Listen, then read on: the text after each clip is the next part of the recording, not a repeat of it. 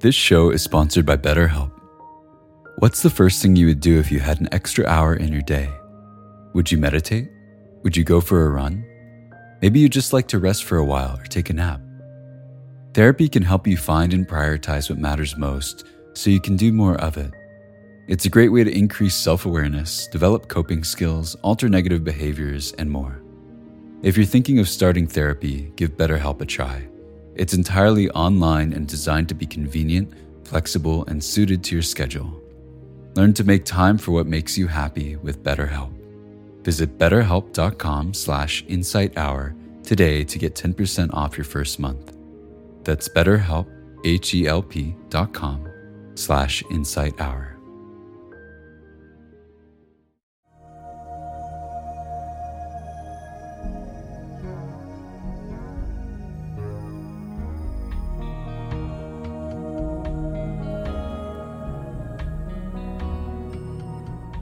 Welcome to the Joseph Goldstein Insight Hour. This podcast is an expression of our shared interest in self-discovery.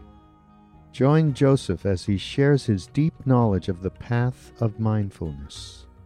If you are interested in supporting this podcast, please go to BeHereNowNetwork.com/Joseph.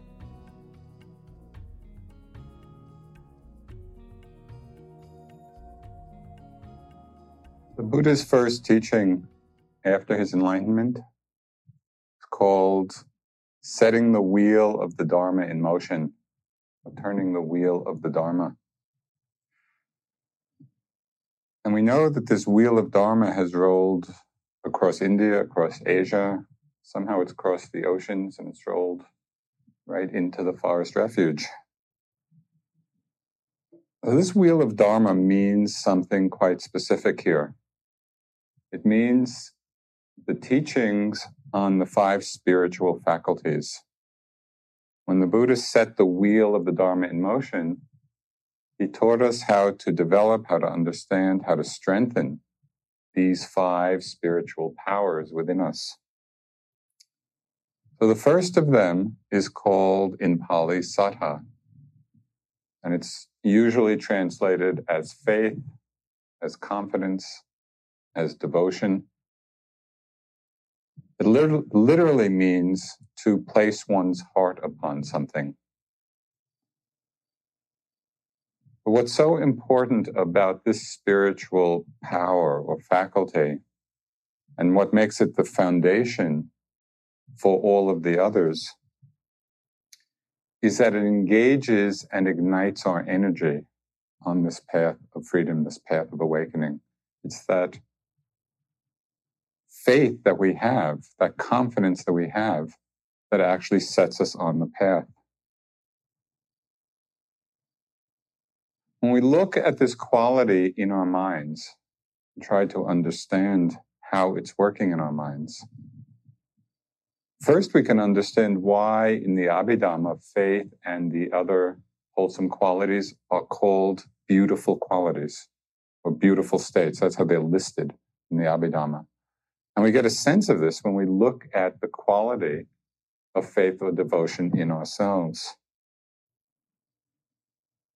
Because what we find is that when this state, when this quality is present, it's what opens our minds, it opens our hearts to what is beyond our usual ego concerns and desires. It opens us to that which is beyond our current level of understanding. It's saddha, or faith, which inspires and has inspired our initial foray into the Dharma. And it's also the quality which sustains our efforts. It's the quality which keeps us going. All of us here have very exceptionally strong seeds of saddha, of faith within us. Even though you may not feel this all the time, and perhaps at times it feels quite ordinary, the fact that you're here. Or maybe sometimes you feel even that your quality of confidence, your quality of faith is quite shaky.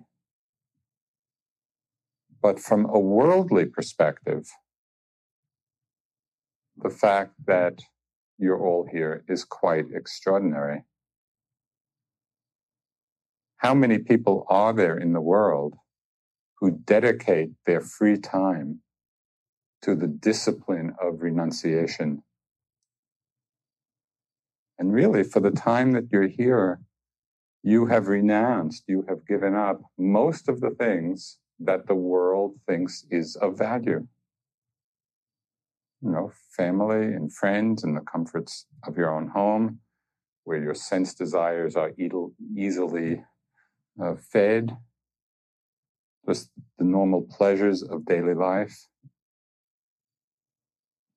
Did you ever try to explain to a friend who has not been on retreat exactly what it is you were going to be doing here? It's very difficult to convey that, because from the worldly perspective, well, I'm going to sit and I'm going to walk. I'm going to watch my breath and watch my steps 16 hours a day. It doesn't sound like all that much fun. And sometimes it's not. So some very strong power has brought you here. And this is the power of faith. This is the power of confidence. That's that strong energy which sustains this commitment. And when we look back at sort of the beginning of our faith, you might see that it was inspired at first by someone or something outside of ourselves. Maybe it was some books that we read, some texts that we read, or maybe, hearing or reading of the Buddha or other great beings, or even someone who is just very inspiring in our lives. We feel or intuit certain qualities. There might be qualities of great love or kindness or generosity or selflessness or wisdom or compassion. We see or feel or intuit these qualities in these other beings or through these books. And we get the scent, we get the perfume of enlightenment. We get a certain feel for it. And feeling these qualities in others becomes the source of our own aspirations. So this is the beginning of faith for us. Somebody who so inspires this quality in people, in our current times, is the Dalai Lama. Because he so embodies and transmits, the feelings of compassion and wisdom and kindness. At different times, I've gone to, several day teachings of His Holiness. And while at times his talks are just wonderfully applicable, to a wide range of people, he also has this other side, of the great Tibetan scholar. He spent, I don't know how many years studying the intricacies of Tibetan philosophy. And I've been at teachings where he was giving talks about the subtleties, philosophic subtleties. I had no idea what he was talking about. And I have some background in the teachings. I was thinking of people who had none. The amazing thing, though, is that it didn't matter. That just his being was imprinting. It felt like it was imprinting on me these qualities. The qualities of kindness, the qualities of compassion, just the quality of his energy.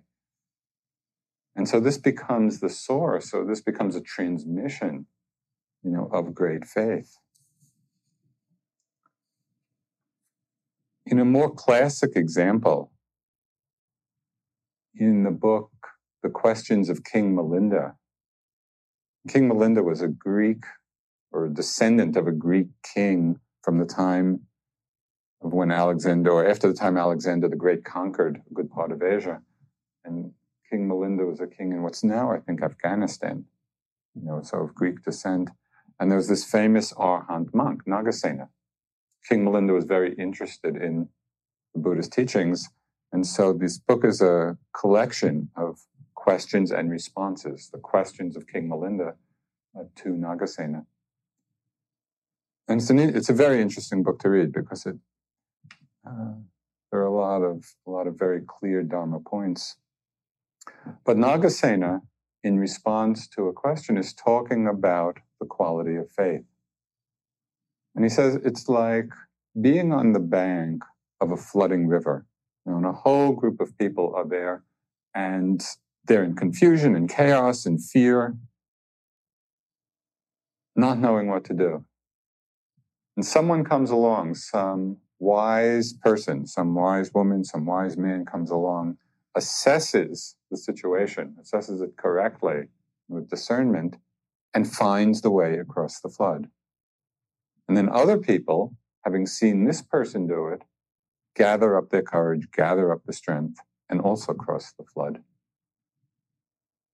So this is the power of faith when we're inspired by seeing another person who has crossed the flood. And in this example, this shore, the shore where beings are lost in confusion and chaos, is our lives in samsara, our lives when we're lost in ignorance, when we're lost in all the mind movies of our distractions. Have you seen any of them in these last days? I mean, we're lost on this shore a lot. But somebody comes along and, yeah, there is a way to the other shore. There is a way to freedom.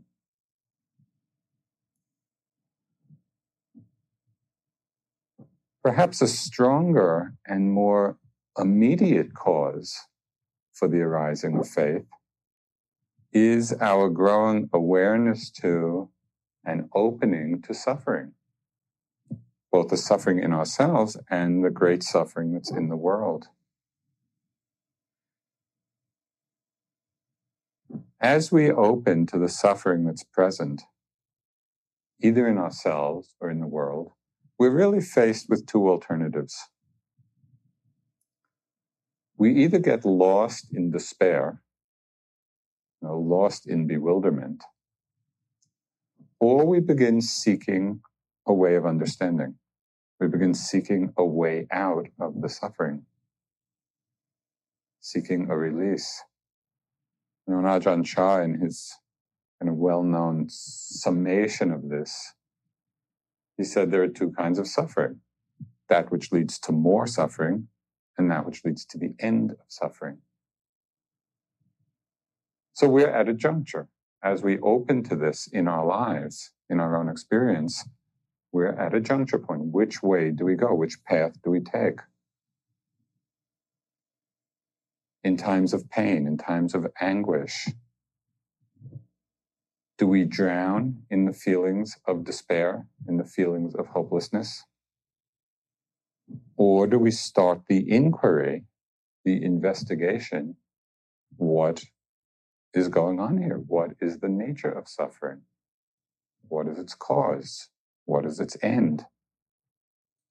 What's the possibility of freedom here? In this way, suffering is a condition, can be a condition for faith. It motivates us to practice. It motivates us to look. It connects us with an understanding of karma. It can encourage us to renounce temporary pleasures for something that is more meaningful in our lives. It actually can arouse and nurture feelings of love and compassion for the suffering of others, because we're in it, we feel it, we experience it, and we're not drowning in it.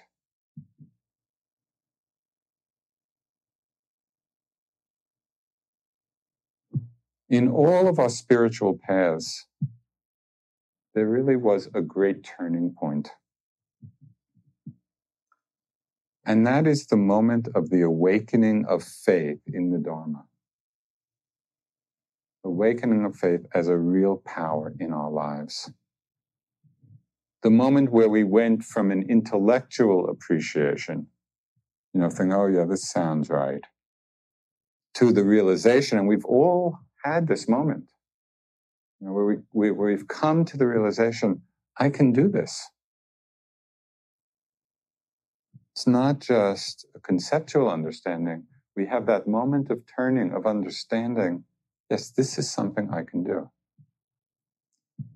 Awakening is really possible. So this is the moment when the suffering, when the uncertainty, when the doubt all become the cause for what Joseph Campbell he described as the call to destiny. We're no longer drowning in it. It's actually the seed of our awakening. There's a poem by Mary Oliver, which you're probably familiar with. It's called The Journey. And there's just one line from it, which I think so captures this moment when we realize that we can do it. She wrote, "One day you finally knew what you had to do and began." And we've all begun.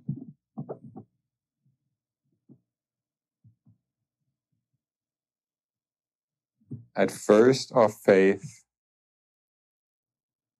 is often inspired by things outside of ourselves, whether it's books or teachers or the Buddha himself.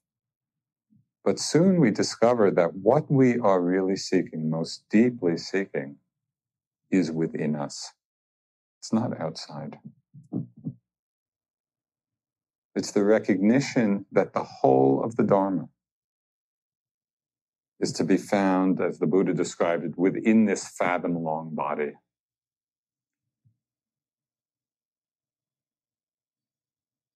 Within this very mind and body, the whole of the Dharma is to be found.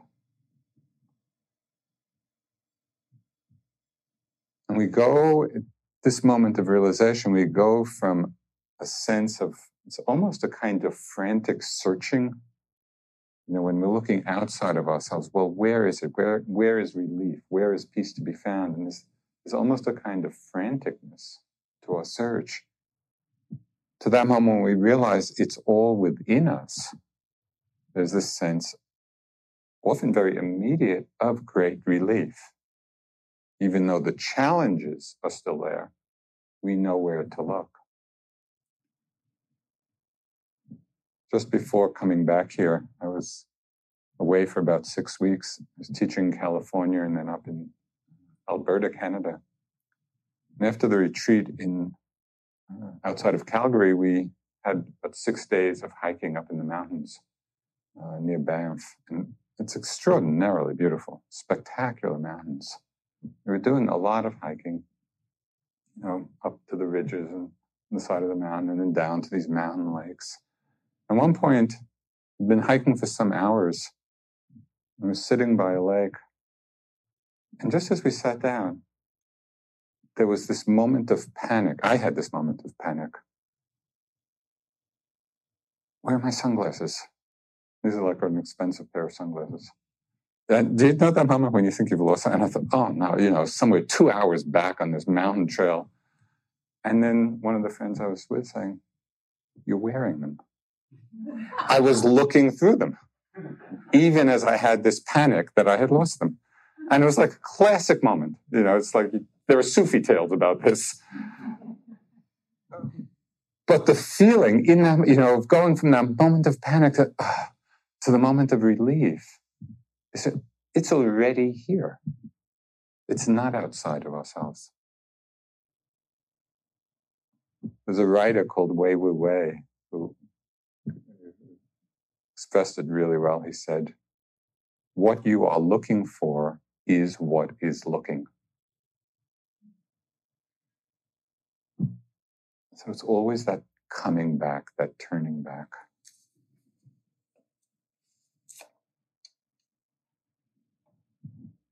So as we recognize that the whole of the Dharma is within us, within this mind and body, not outside, our faith and confidence grow stronger as we practice and as we connect more and more deeply with the present moment's experience. We're really connecting with our own inner knowing. And as you know, the literal translation of Vipassana practice, is seeing things clearly, seeing things as they are. Well, as we practice this connection with things as they are, this quality of confidence, of faith in the moment, faith in the moment's experience gets very, very strong.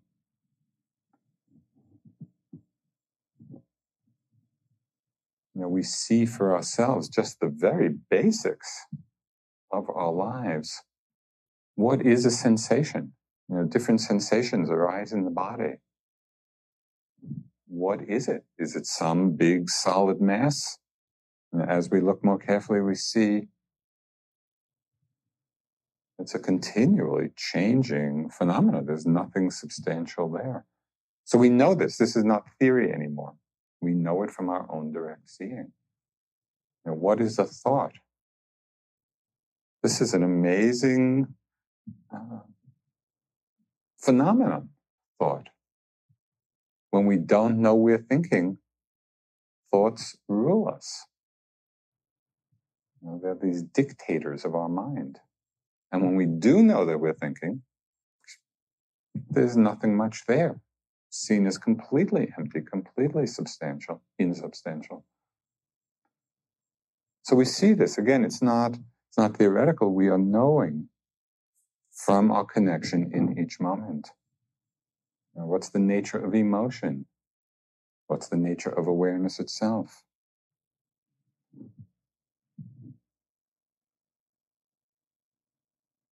This immediacy of knowing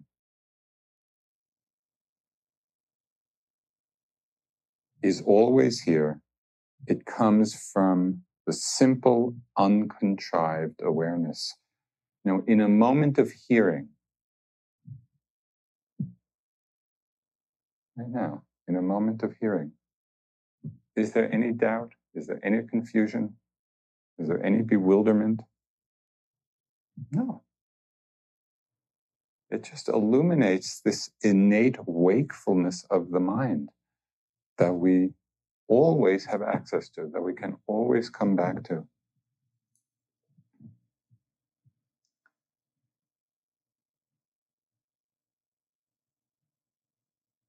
In one's life, only 6 things ever happen. There's sight, there's sound, there's smell, there's taste, there's touch sensation, and there are objects of mind, thoughts and emotions. So it's like just sitting back and listening to a 6-string chamber orchestra. And we can sit back and relax and just listen to the music. It's only one of these 6 things happening.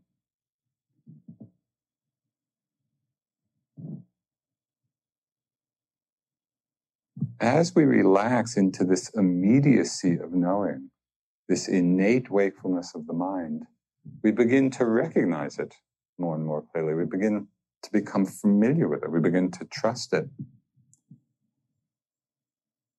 Milarepa, the great Tibetan yogi, he wrote, I don't know if he wrote it, it was written, I attain all my knowledge through observing the mind within. Thus, all my thoughts become the teaching of the Dharma, and apparent phenomena are all the books one needs. It's all here. We just rest in this wakefulness, this immediacy of knowing, hearing and seeing and touching and sensing and thinking and feeling. And we just notice. We just note moment after moment.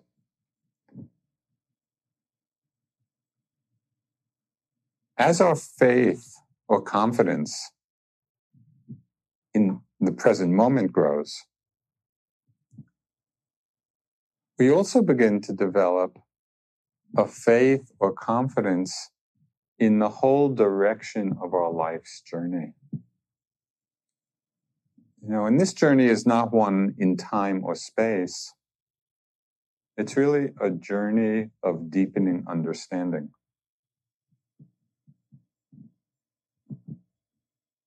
We experience the growing possibilities of awakening. We have confidence in it because we actually are awake more and more. So it's not just some unrealized hope or aspiration. We see as we practice that there are more and more moments when we're awake, when we're aware. And so this develops in us a sense of path. Connecting with the moment strengthens the quality of presence. Seeing the direction of growing understanding develops the sense of path. And this is a powerful combination.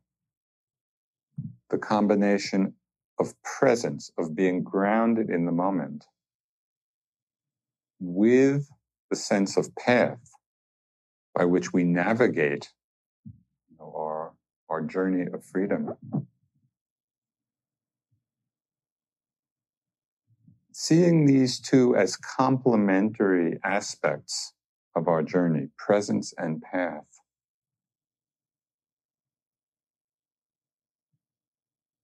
in doing this, we see that there is not a conflict between having a goal and being in the present moment.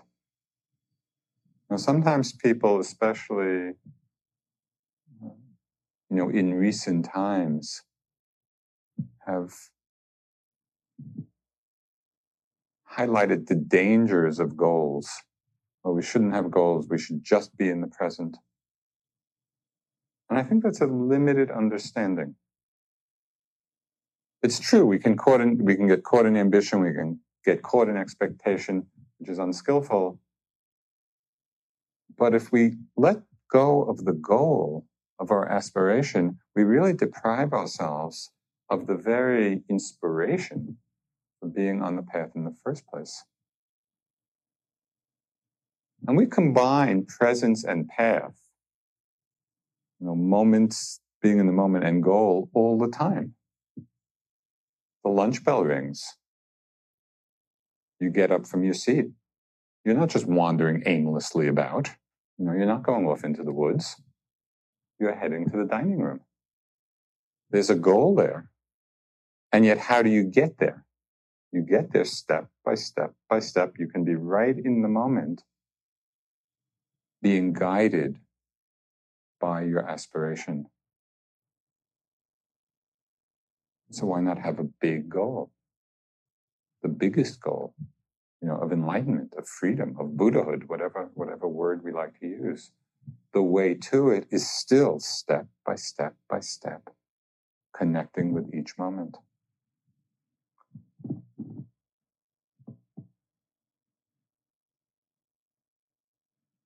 The quality of faith, of devotion, not only is strengthened by this sense of path and presence, it serves a very important function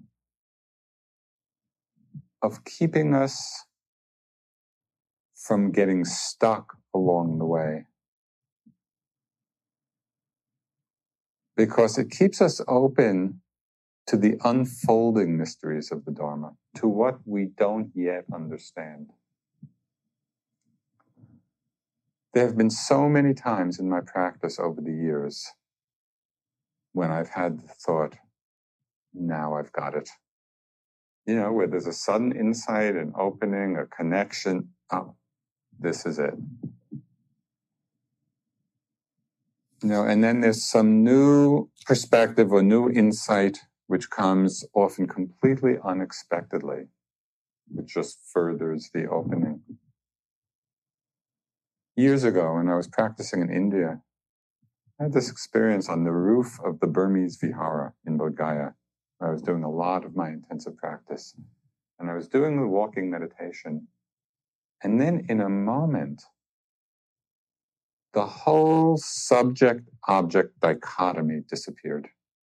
There was just this effortless knowing unfolding. Nobody was there doing anything. It just felt, this is it. This is freedom.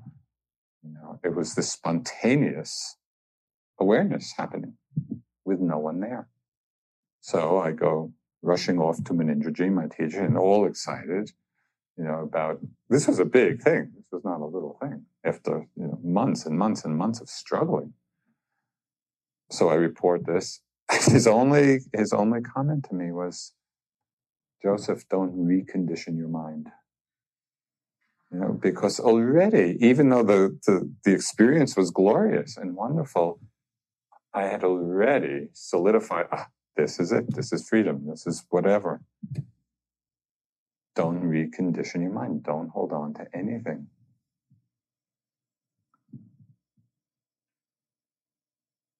I don't know, maybe some of you remember from, I guess it was the 70s, somewhere back there, the days of Est and Werner Erhard, and all of that training, and sort of the essence of the training was getting it.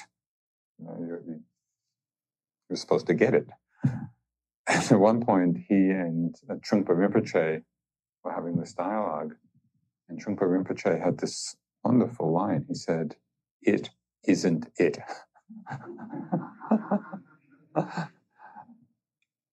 So I think that's a great reminder that whatever it isn't it.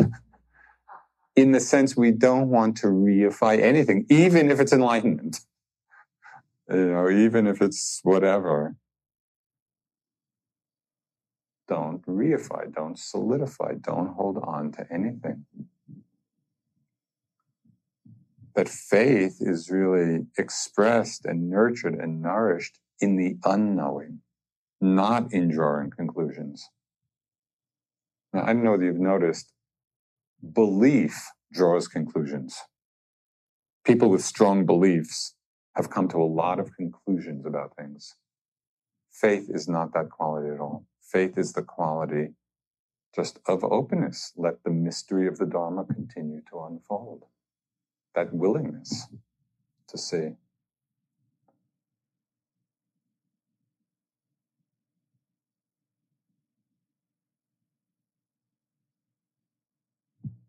When we understand that faith is about our connection and our openness to the moment, and also about this direction of our life's journey, the journey of understanding, then we see that every single experience we have, whether it's on retreat or in the world, whether you're sitting or walking or moving about, that every single experience is part of the meaningful context of awakening.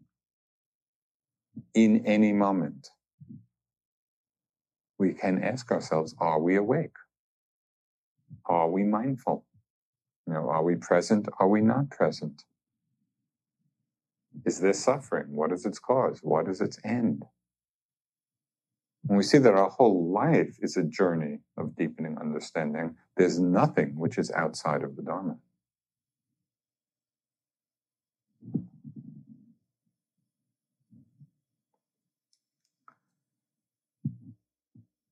In the texts, the quality of faith is likened to a magical gem which settles impurities in water. So you put this gem into, muddied water, and it has the power to settle all the impurities. Well, when faith is there, when confidence is there, confidence in the moment, confidence in the path, we see that it settles doubt, it settles confusion, it settles the agitation of the mind, and it creates an inner environment of clarity, stillness, of beauty. An image for me which is really imprinted on my mind as an expression of this quality was when our teacher Dipa Ma was at IMS, at the retreat center. This is many years ago now. As I'm sure all of you know, she was this really wonderful, wonderful, extraordinary being, yogi from India. Watching her bow to the Buddha was the most amazing thing. It was like this amazing expression of the purity of faith, because it felt to me, just in watching, it was with this incredible grace of love bowing to love, of wisdom bowing to wisdom. There was no one there, and in that emptiness of self, it was just faith. It was faith expressing itself, devotion expressing itself. It was a powerful experience just to watch this.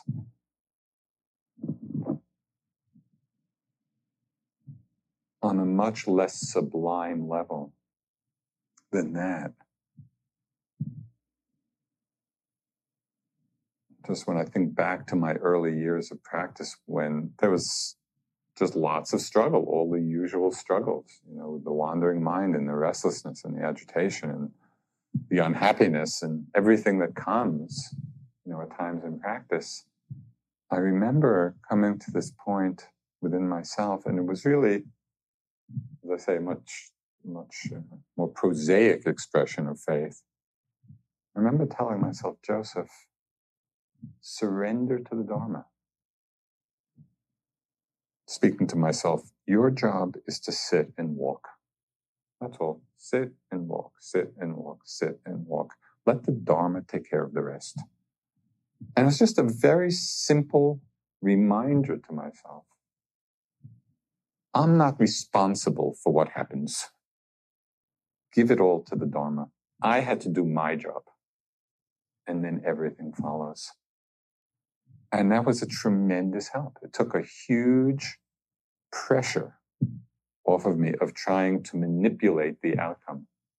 I knew what I had to do, and I did it.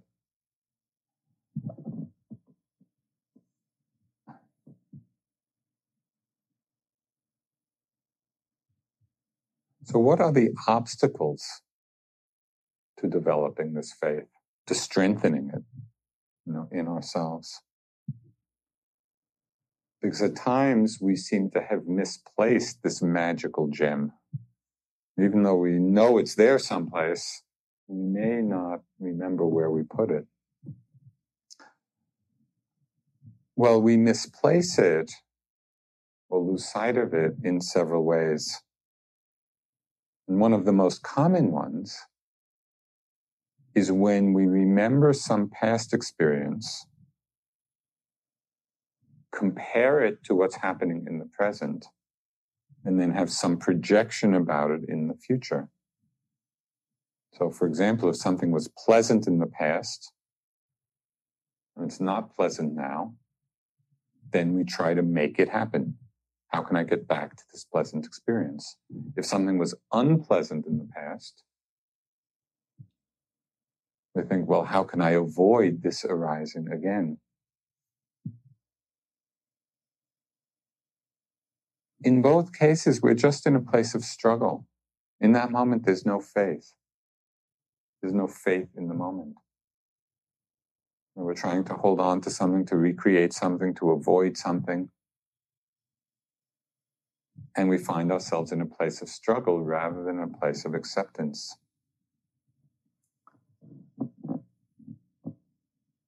Many of you probably know this sad story from my earlier yogi years when I was in India, and I went through this period of extraordinary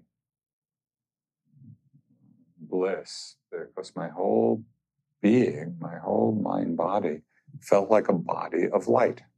Every time I sit down, it was just a flow of light. I loved it. There was no pain. My mind was concentrated. Then I had to leave India, and I came back to the States and do some work to make some more money. Went back to India. I couldn't wait to get back my body of light. It wasn't there. It had become this body of twisted steel. It felt awful. My whole body felt, twisted and knotted. And for 2 years, I spent 2 years trying to get back that experience. It was the most frustrating, difficult, suffering-producing 2 years of my practice. And I just share the story with you so you don't spend 2 years or 2 months or 2 weeks or 2 days, maybe 2 minutes, trying to get something back. It's not about that. It was only, and as I said, it took this incredibly long time for me to learn this lesson of just letting it go and being open to what was happening. It's such an important lesson. That's when the faith came back. In all those years of struggle, it wasn't faith. It wasn't confidence. It was struggle.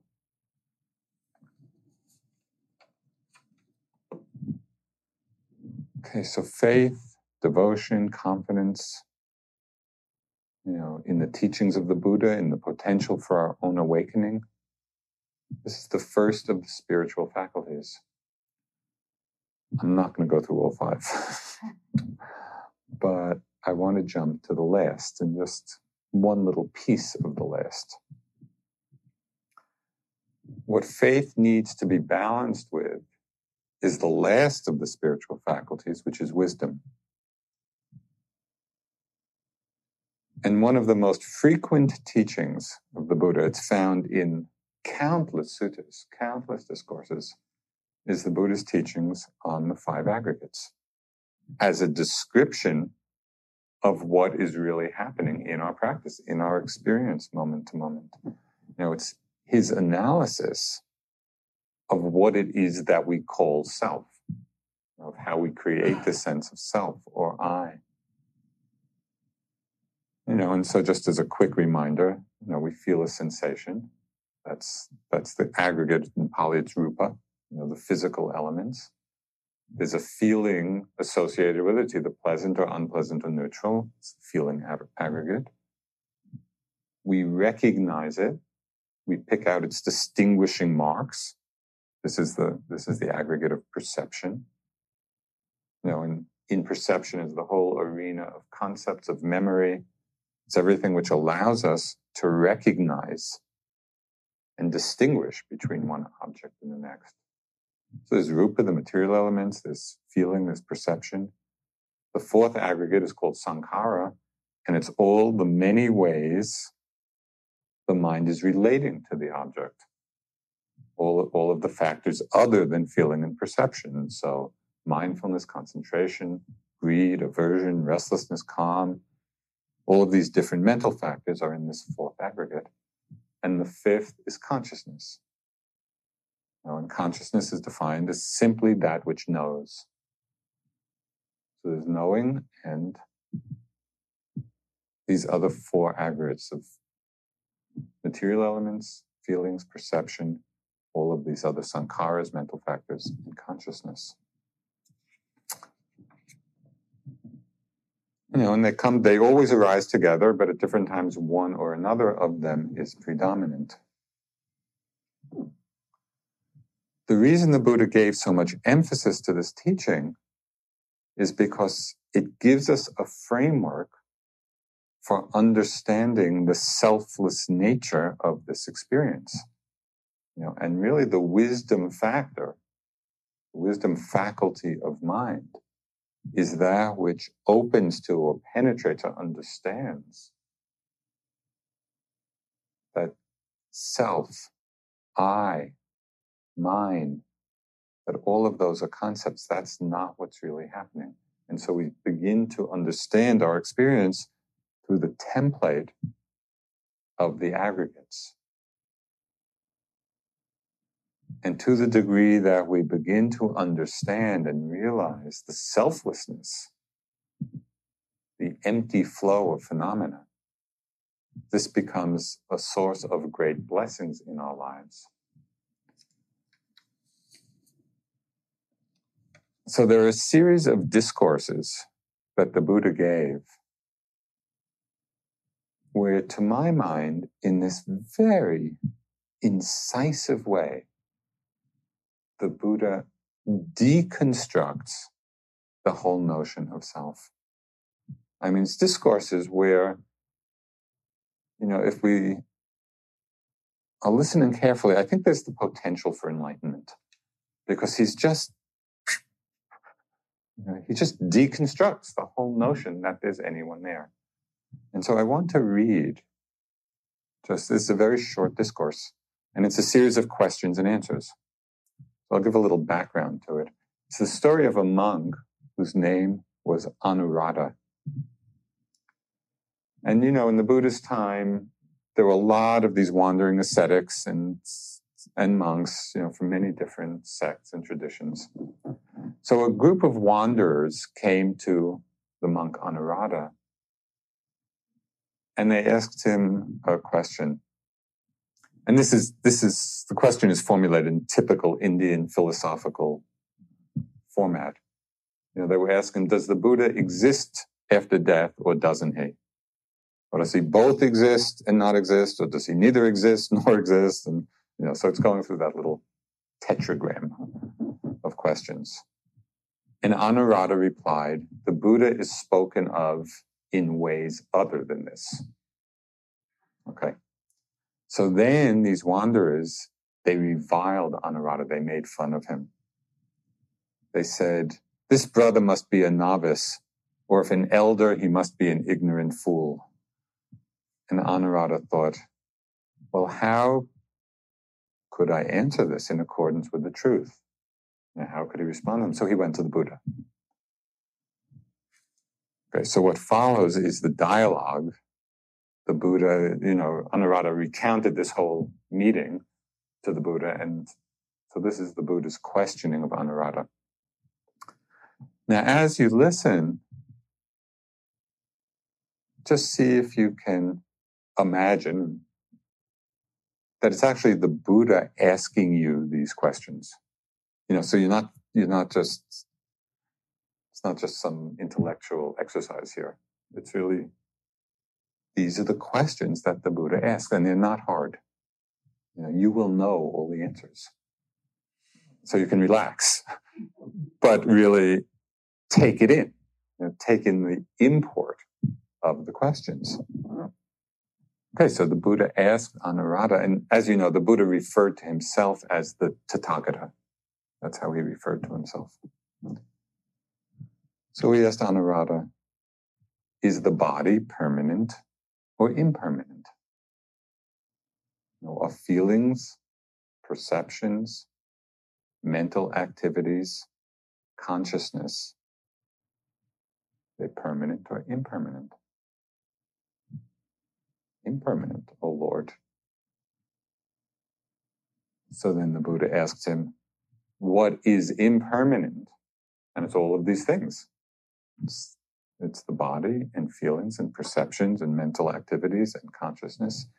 Is what is impermanent satisfying or unsatisfying? You could say reliable or unreliable. Unsatisfying, Bhante. Bhante is a word of respect. So then the Buddha went on to ask, what is impermanent, unreliable, unsatisfying? What is of the nature to change? Remember, this is referring to body, feelings, perceptions, mental activities, consciousness. It's everything in our experience. What is impermanent, unsatisfying, what is of the nature to change? Is it proper to regard that as this is mine, this is myself, this is I? No, Bhante. Okay, now the questions get a little more subtle, so stay attentive. Therefore, Anuruddha, do you regard the Tathagata's body as being the Tathagata? Do you take this body to be the Buddha, given that it's impermanent, unreliable, not self? Surely not. Do you regard feelings, perceptions, mental activities, consciousness as being the Tathagata? Do you regard any one of these aggregates, any of these experiences, as being the Tathagata, as being the self? Surely not, Bhante. Do you regard the Tathagata as being something apart from these aggregates? The Tathagata, is the Buddha something other than these aggregates? No, Bhante. This is the punchline. Then, since in just this life, the Tathagata is not to be found, is not to be met with, he's not the aggregates, he's not something other than the aggregates, then since in just this life the Tathagata is not met with in reality, is not to be found, is it proper to say of him, he can be spoken of in some way after his death? He's not to be found in this very life. So to speak of him in some way after his death is meaningless.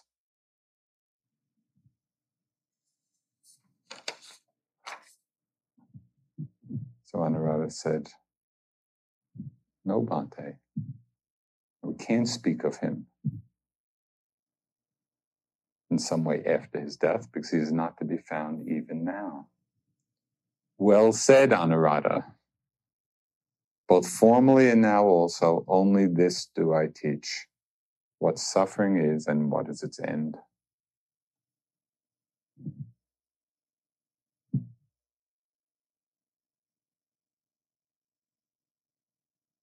I love that line. Since in this very life the Tathagata is not to be found, since in this very life Joseph is not to be found, in this very life each one of us is not to be found.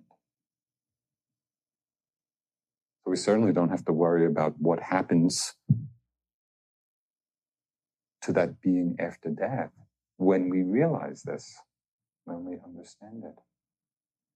It's only the play of the aggregates. It's only the play of these changing elements. It's empty phenomena rolling on.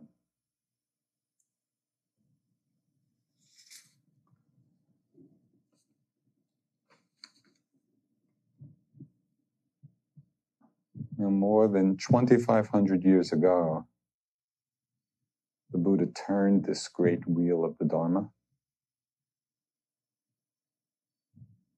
And with the awakening power of both faith and wisdom, and we need both, because faith without wisdom really can lead to blind belief, to dogmatism. Wisdom without faith can limit us to our own as yet incomplete understanding. If we have a certain wisdom, but we don't have the faith that keeps us open to what we don't yet understand, it's called, attachment to emptiness,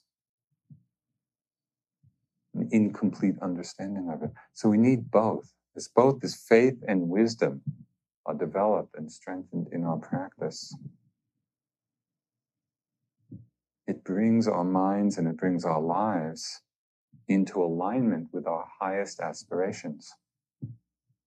And this is our practice. This is what we do. This is our connection to presence and path.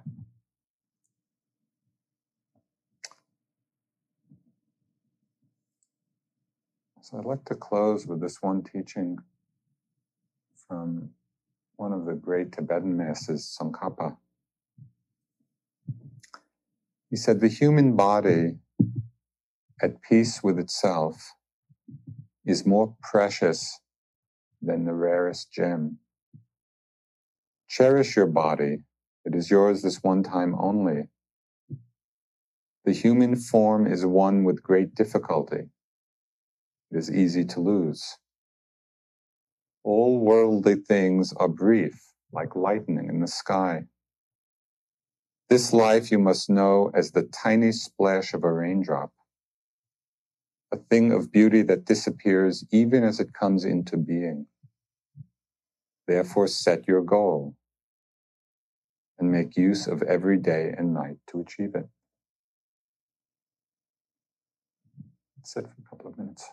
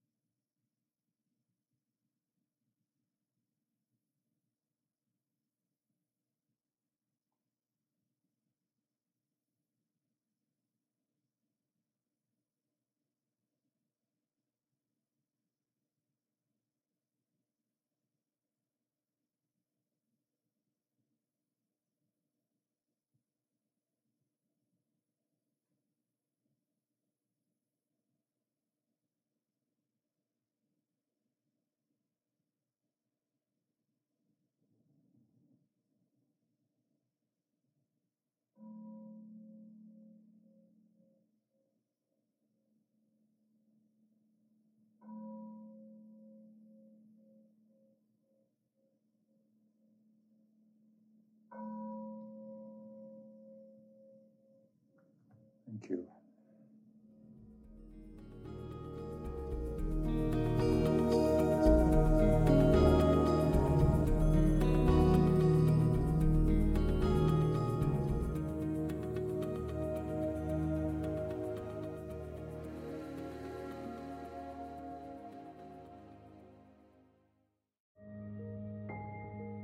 This show is sponsored by BetterHelp. What's the first thing you would do if you had an extra hour in your day? Would you meditate? Would you go for a run? Maybe you just like to rest for a while or take a nap. Therapy can help you find and prioritize what matters most so you can do more of it. It's a great way to increase self-awareness, develop coping skills, alter negative behaviors, and more. If you're thinking of starting therapy, give BetterHelp a try. It's entirely online and designed to be convenient, flexible, and suited to your schedule. Learn to make time for what makes you happy with BetterHelp. Visit betterhelp.com/insighthour today to get 10% off your first month. That's BetterHelp, HELP.com/insighthour.